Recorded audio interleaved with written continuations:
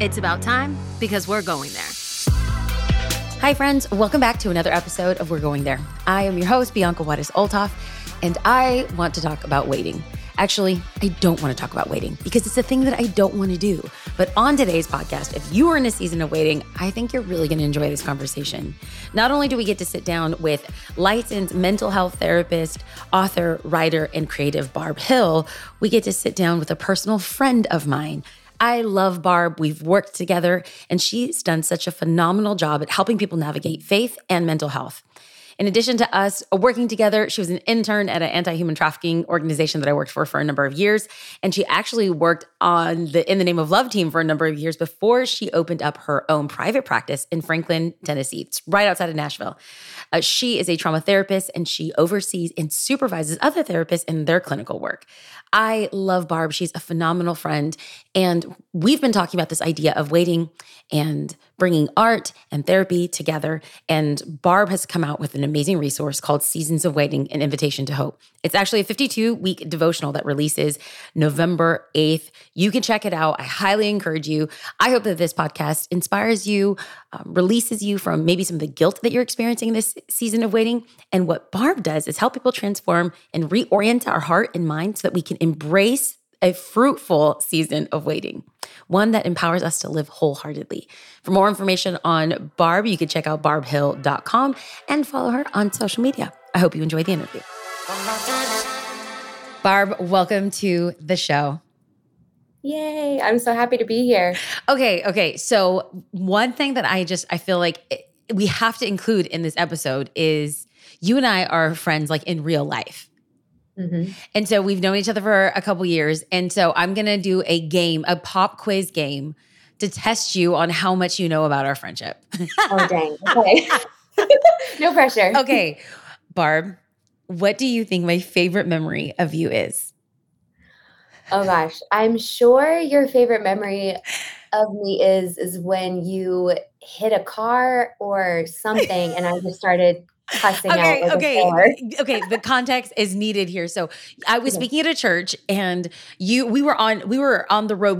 We were on tour for the book, and you came with me, and you at the time were on team at In the Name of Love, and you were sitting in the passenger seat, and I was in the driver's seat, and I was reversing, and it was night, and I didn't realize that there was actually a concrete small thing that I didn't see behind me, and we were in a rental car, and the fender was so thin and so cheap. It was like plexiglass that we just hear this crunch. Now, for those that can't see Barbara Hill, she's actually, her name is indicative of how she is. She's tender, she's sweet, she has soft, dewy waves, and she has high cheekbones. And today, friends, is her birthday. So when I tell you that this girl got out of the car and all of her Baltimore came out, because I have never heard Barbara Hill cuss in my whole entire life. This girl had the mouth of a sailor, and she was freaking out. And it was my ultimate favorite memory of you ever. And okay, second favorite memory of you. I don't think you're going to get this one because this one's a little bit hard, but I just am being nosy. Oh, gosh, this is tough because I'm thinking of all of our moments of almost missing flights or eating Mexican food. So it could be any one of those times. Okay, I'm gonna give you a hint. I'll give you the hint by telling you what it is. We were in Chicago, and it was on the book tour, and you met Dr. Deborah Gorton, who was on the show previously, and your whole life changed. You met her, you went to grad school, you became a licensed therapist. You are killing the game in Nashville, Tennessee. Your practice is exploding. And to see you as you are my friend, but also a sister, not just like a sister in Christ, but we've done some yards together, and I'm so proud of you. And there's so much things that I want to just celebrate and honor you in your life, especially because today is your birthday. So thank you for being on the show. Happy birthday. You are a real life friend, and I'm grateful for you. Oh, thank you, B. I mean, the other part that I remember that memory is leading up to that trip. You and I were praying that week leading up to that trip to Chicago. So you were definitely in the trenches there with me. I love you. I'm so proud of you. And I'm excited to talk about something that you are not just passionate about, but you've lived through, and it's really been part and parcel of your life. And so I start with all these amazing things. Today's your birthday. You have this flourishing therapeutic practice in Nashville, Tennessee. You just bought a house. And yet there has been some disappointment in life. And I think this is a tension where a lot of us find ourselves in, where there are a lot of things that are great, and then there's a lot of things that are disappointing. As a licensed therapist first, we're going to talk about Barb in a second, but as a licensed therapist, how do we handle these seasons where there is a lot of good, but then there's also a lot of grief? And I think that grief sometimes comes in like the waiting. Can you unpack this a little bit from us from a therapeutic standpoint? For sure. So I think when we think of the word grief, or the word grief in particular, we assume that it might only mean that we would experience that when we lose something that we had. But I think the other side to that coin is that we also grieve when we don't yet have something that we're hoping for or that we're desiring or longing for. And that's where there's this really strong relationship between grief and waiting. Because if we're waiting, we're grieving, because there is some area of our lives that's unoccupied. And that unoccupied area of our lives brings grief into our lives. And I think it's a really important perspective, because I think, if just like most things, if we don't name it, then we're either frustrated with ourselves if we're hurting in a certain area, or we even feel ashamed about this pain that we're carrying that is unnamed. But if we can name that, if you are waiting for something, that means you're grieving, because there's an area of your life that hasn't been fulfilled yet or is unoccupied. Barb, I mean, you already took us, we were swimming in the kiddie pool with like pop quiz questions, and now we're in the deep end, and I'm here for it. I love it. Okay. So you said something before we jump on to the next question, because I want to talk about this topic of waiting and what do we do in the waiting, not just from a therapeutic standpoint, but I actually want to hear like from your perspective as well. But you said naming it. So I get this language, I love me some good therapy. I have done the work, but for somebody that's out there listening right now and they hear you say, name it, what does that process look like? Because I really want to go like straight to the foundation, straight to the bare bottom. Like, how do we grieve this season of waiting well? And like, how do we name it? What do we say? Yeah. I mean, language is important. Having language is essential. So one of the first and main objectives I have with my clients is to give them language for their experience. And oftentimes when a client is describing an experience that they have, and I offer that it sounds like grief, there's usually this shock mixed with relief, because their experience finally has a name. Yeah. And I think that's the starting place, is to be able to name and identify our experiences for what they are. And oftentimes this label of grief, when we can put that on an experience, it brings a sense of relief that we didn't have before having that language.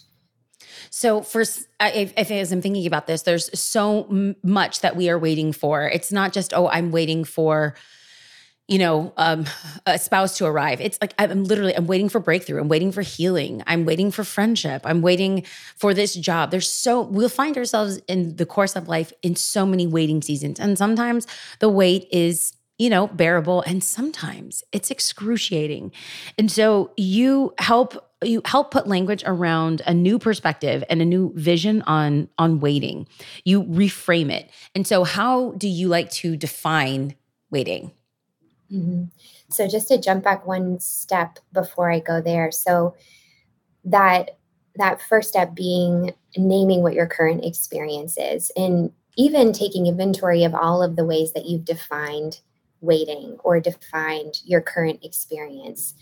And then second step being going on the journey of reframing your waiting experience, or redefining your waiting experience. I mean, to kind of put it in a slightly different context, when we think about Brene Brown and her work around vulnerability, she took a word like vulnerability that all of us kind of have an aversion to naturally, and she redefined it in this way that it's a buzzword. We throw it around all the time, and we're not as intimidated or scared to use it. So that was one of my objectives with waiting is, okay, let's first take inventory for how I've defined it.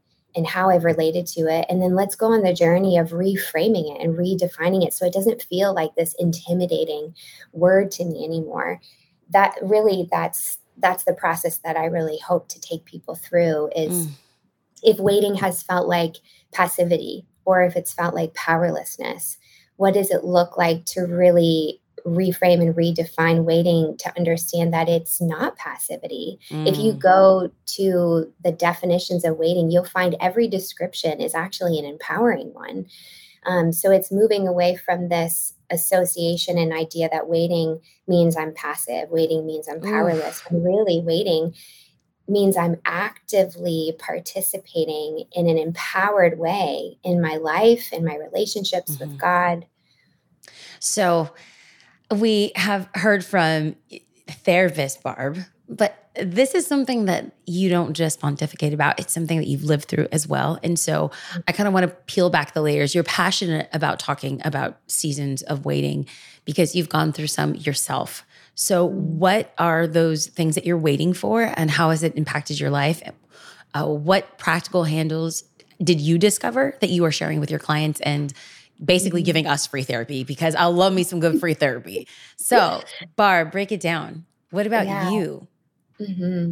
So like all of us, I've experienced many different seasons of waiting, many different forms of waiting.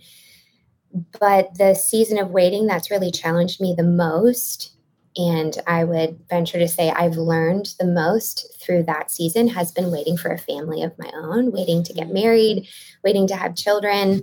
And, I was really intentional when I was working and writing this book that I'm sure we'll talk more about, but was to share my story, but not in a way that would alienate other people if their stories of waiting looks different than mine. Because I think what unites us when we're talking about waiting is the feelings that we experience. All of us know what it's like to feel grief or disappointment, to feel like life is out of our control.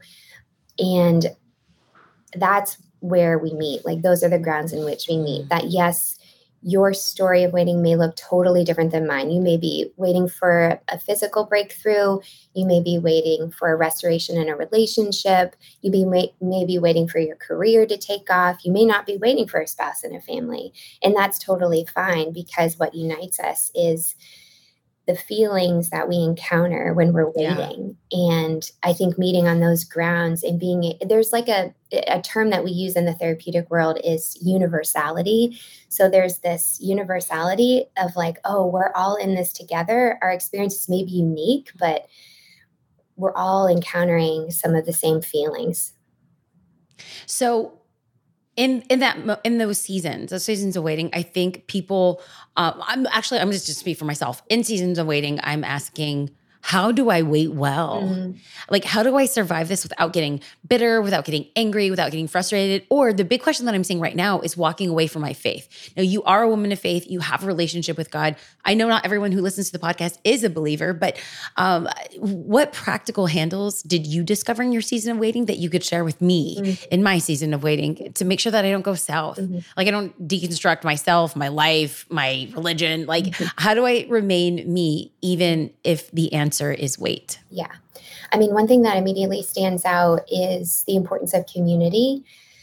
Waiting by yourself is unbearable. And I think it's been really essential for me to wait in community because it offers so many things. It's a safeguard, it's a sounding board, it's a support. Like, our communities are such a practical, essential part of waiting well. There have been so many moments, like in the book, I talk about the anniversary effect. And we understand that language in the context of grief, which we've already established that if you're waiting, you're grieving. And every year, like on my birthday or New Year's Eve or these particular anniversaries, they will bring up grief. And one of the things that I talk about is how important my community has been in those moments. That's great. To rally around me and to remind me of who I am, to remind me that I'm valuable. And the waiting doesn't define me. It's a part of my current experience, but it's not who I am. Yeah. Okay, so I think this is a great point to pivot into. You're so passionate about putting practical handles around this and it giving us a redefining what waiting is. Uh, did you sense that God was calling you to write this? Did you sense that you just wanted a treaty so that you can share with other people who feel like they're in this season of waiting? What was the impetus? What's the why? What was your conviction? Yeah. So initially, I thought I would write this book when I was like all done waiting. And When you have a white picket fence and 3 kids and a dog named Spot. Yeah, yeah. 100%. I was like, once I have a bow put on this part of my life, I will Yeah. write this book, looking back, sharing all of my wisdom that I've gained along the way. But that totally wasn't the way that it happened. And I wrote this book in process, like Yeah. being a fellow waiter with the reader. And honestly, I'm really grateful for it. It felt much more vulnerable to write it in process rather than on the other side. But I think what I was able to communicate and the depth of feeling that I was able to communicate it with or by was completely different because I was in the process. So I'm excited for people to read it because I think they'll feel the difference Yeah. of reading these words from a person who hasn't arrived to the other side Mhm. of what they're hoping for and longing for.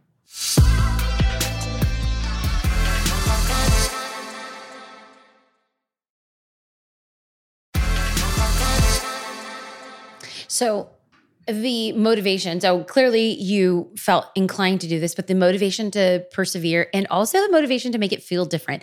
I think one of the things that is really, I don't have a tangible copy in my hands yet, it's Mhm. coming. But one of the things that I love about this as an art major and someone who was passionate about art is that there's artwork in the book. Mhm. As someone who's a visual learner, I love when the left side of my brain and right side of my brain are simultaneously stimulated. But why did Mhm. you decide to incorporate this into a book on Mhm. waiting? Yeah, yeah. So two things, because I realized there's one part to your last question I didn't get to. And to answer kind of that part about why I was Yeah. motivated to write it, I think I had gotten to this place in my waiting where the language around it, like the conversations around waiting just felt super shallow.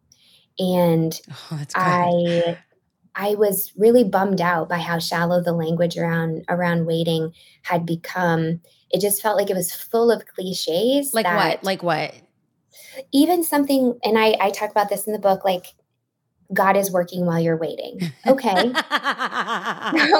But what in the world does that actually Oh, right. mean? That's great for Pinterest, but is that good for my life? Right.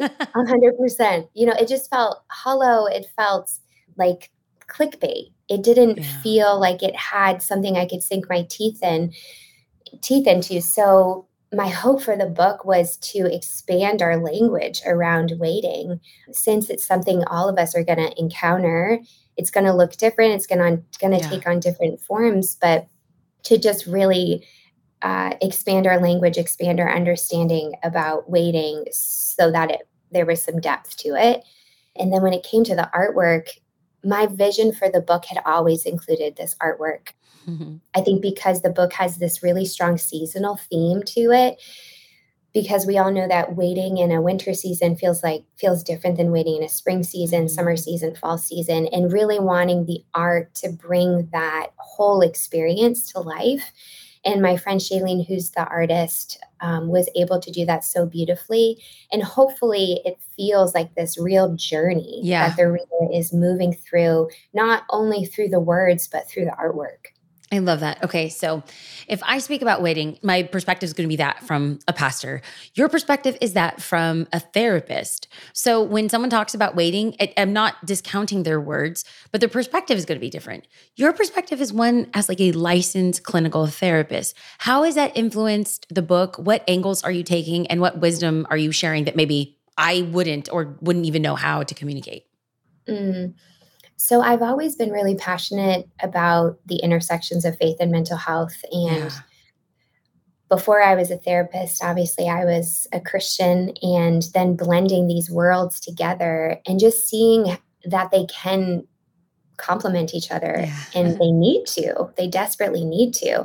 I think historically we've had them siloed off, and it's not done us any favors. And so I think just generally I've been passionate about those intersections. And so really wanting to create something that honors those two worlds, those two parts of us, like the faith aspect of who we are and the mental health side of who we are around this topic of waiting, because waiting is deeply challenging. Waiting introduces us to all of these other things like control and uncertainty and, fill in the blank. And those challenge our mental health equally as much as rather than or as much as our faith. So I think just really trying to bring these worlds together in a way that honors our experiences of waiting and honors us as a holistic person. I love that. So one of the things that we've discussed, and I've even read some of the stuff that you've written about the transformation that comes through waiting. I don't think that people think that there's a positive byproduct of waiting. You differ. Will you talk to me a little bit about, can we be transformed through the act of waiting? Yeah, that's a great question. Yes, I think because of the deep dive that I've done around waiting, I can see and I can communicate that there is such a powerful byproduct of waiting. The reality is that all of us will be waiting, and not all of us have to or can benefit from waiting. It makes me think of, age is not synonymous with wisdom. You could be 90 years old and maybe not possess the wisdom that a 14-year-old has. Very true. So I think how we engage our waiting is really important. So the waiting has the potential to transform us. And I think if we can be brave and vulnerable and honest to lean into the wait and do what we said earlier, to name all of the ways that I've defined waiting, all of the things that I've associated with it, and then go on the journey of reframing it, redefining it, reorienting yourself to it, because waiting is a very disorienting experience. And so if we can reorient ourselves to waiting, then we position ourselves differently. Then we can grow in vulnerability. We can grow in honesty. We can move away from this kind of formulaic way of thinking, like, okay, I do A, you do B, God, and then I get C, and we're good to go. Shouldn't it be that way, Barb? Come on. And that's so human. I mean, I talk about that so much in the book because that's how I operated with God for so long. Yeah. And the problem is that when my formula didn't check out, when I would do A, God wouldn't do B, and I was left waiting for C and it wasn't there, I was so frustrated and disappointed and angry. So the transformation that comes from waiting is available. It does require us to be brave and to be courageous and to do some work, honestly, to name what's here, to reframe it, to redefine it. And again, that just positions us differently to experience our waiting seasons in a transformative way.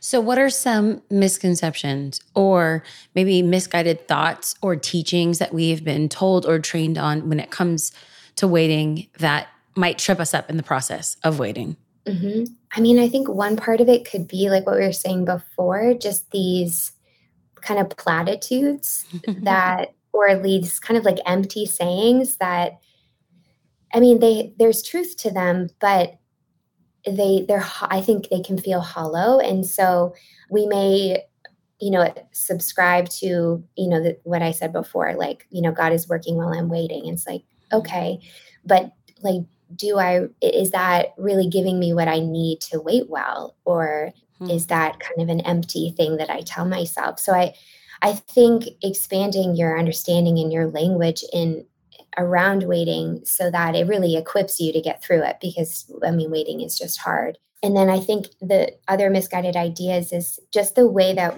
we can put God in our lives and ourselves in a box, and kind of what I was saying before about that linear thinking. I think in any area of our lives, if we're trying to create formulas, we're putting things in boxes, we're just setting ourselves up for disappointment, because God often works outside of those formulas, outside of those boxes. So again, it's just this opportunity to engage the waiting differently, really engaging your life differently, moving away from this A plus B equals C to this, okay, maybe the boxes give me a greater sense of control, but that control ends up controlling me, if that makes sense. Yeah. There actually isn't freedom in that box. There isn't freedom in that formula. And God is like, so the subtitle to the book is an invitation to hope. And so there's this kind of invitation, not just to hope, but to transformation, to vulnerability, to courage, to all of these other things, inviting people outside of those boxes, outside of those formulas, because that's how the disappointment intensifies. So hopefully that all makes sense. No, it totally does. It totally does. And you've already mentioned this, but I think one of the things that you and I had discussed was what are some of the pitfalls that we experience while waiting? You've alluded to a couple, but I just want to make sure that it's so clear because I think unintentionally we fall into these pitfalls without realizing it. And I just want people to be like, hey, open your eyes. There's a pit in front of you. Be careful. Yeah. I mean, going back to the community aspect, a big pitfall would be trying to navigate the wait alone.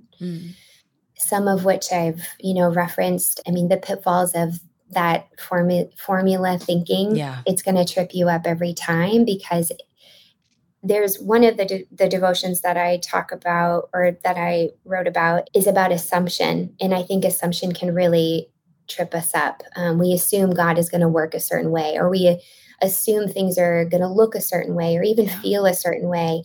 And oftentimes life plays out or unfolds differently than we would have expected it to. So I would say doing the wait alone is a real pitfall. You don't have to wait alone. Waiting in community is essential.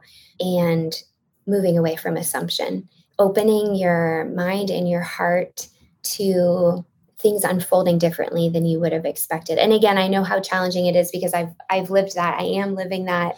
I know how challenging it is, but I would say assumption will get you every time. One of the things that I love and I'm excited about this project is that when people take a topic like waiting, it becomes almost kind of like a manual or a how-to or a self-help book. And that's, though your book does help us, the devotional approach to this feels very doable. It's almost like you were taking like a process and we're unpacking it just a little bit by a little bit. And then there's artwork that's there as well. So what is... before we wrap up, I just have to ask the question from your heart as someone who is in the season of waiting and has studied waiting, researched waiting, has now written about waiting. What is the thing that you want the reader? What do you want us to walk away from knowing about waiting? Well, first, I want the reader to feel validated about how disorienting the experience of waiting is. I mean, when I think about my work as a therapist, the first objective I have is to validate their experience, to validate how they're feeling, to validate how hard it is to encounter the challenges that they're encountering. And then second to that, to be able to see waiting differently than they have before. So if they've felt like waiting is synonymous with passivity, that, oh, I'm waiting, so that means I can't really do anything. I just have to be passive in this process and kind of just wait for things to come to fruition or come full circle, because that's really disempowering. If we feel like we have to be passive, then it hands over all of the power and control to someone else. It's outside of you. It's not in you. And I mean, when we think about faith, like God, Jesus, especially throughout the Gospels, he was constantly empowering his disciples. Like, if you have faith the size of a mustard seed, this is all that you can do. Like, this is what's possible. And so I guess the greatest hope that I have for the reader is first to feel really validated, feel seen and understood. And second to that, to see that waiting does not have to be a passive experience. And it doesn't have to be a powerless one either, that they can be an active participant in their waiting seasons, whether that's towards themselves, towards others, towards God. Yeah, that's what I would hope the most for the readers. I love this. One of the things, whether it's been us traveling to Israel together or you feeling comfortable enough to call me when your mom was in the hospital with COVID and diagnosis was really bleak, or whether it was on the book tour together or going to church or working in the office, whatever it was, I just feel like you are a woman of your words. And when you speak and when you write, it's super intentional.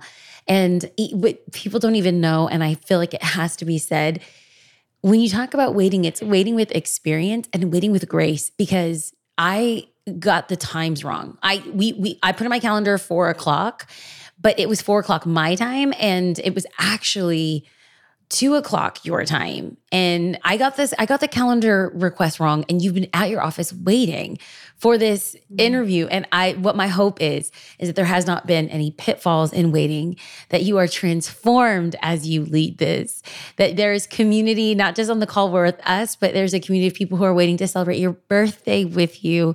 And Barb, I have stood by you in faith, believing that we will see the goodness of God in the land of living. And I don't know what that looks like. I hope it's family. Irregardless of the outcome, I'm just standing with you and believing and testifying to the person that you are today is transformed from the person that I know years ago.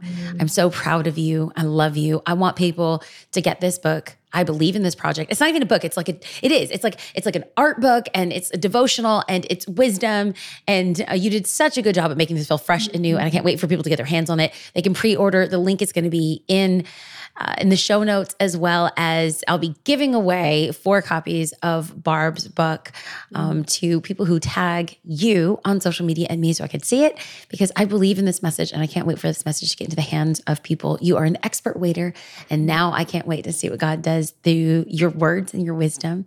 Any closing thoughts that you want readers or people who are in a season of waiting to know?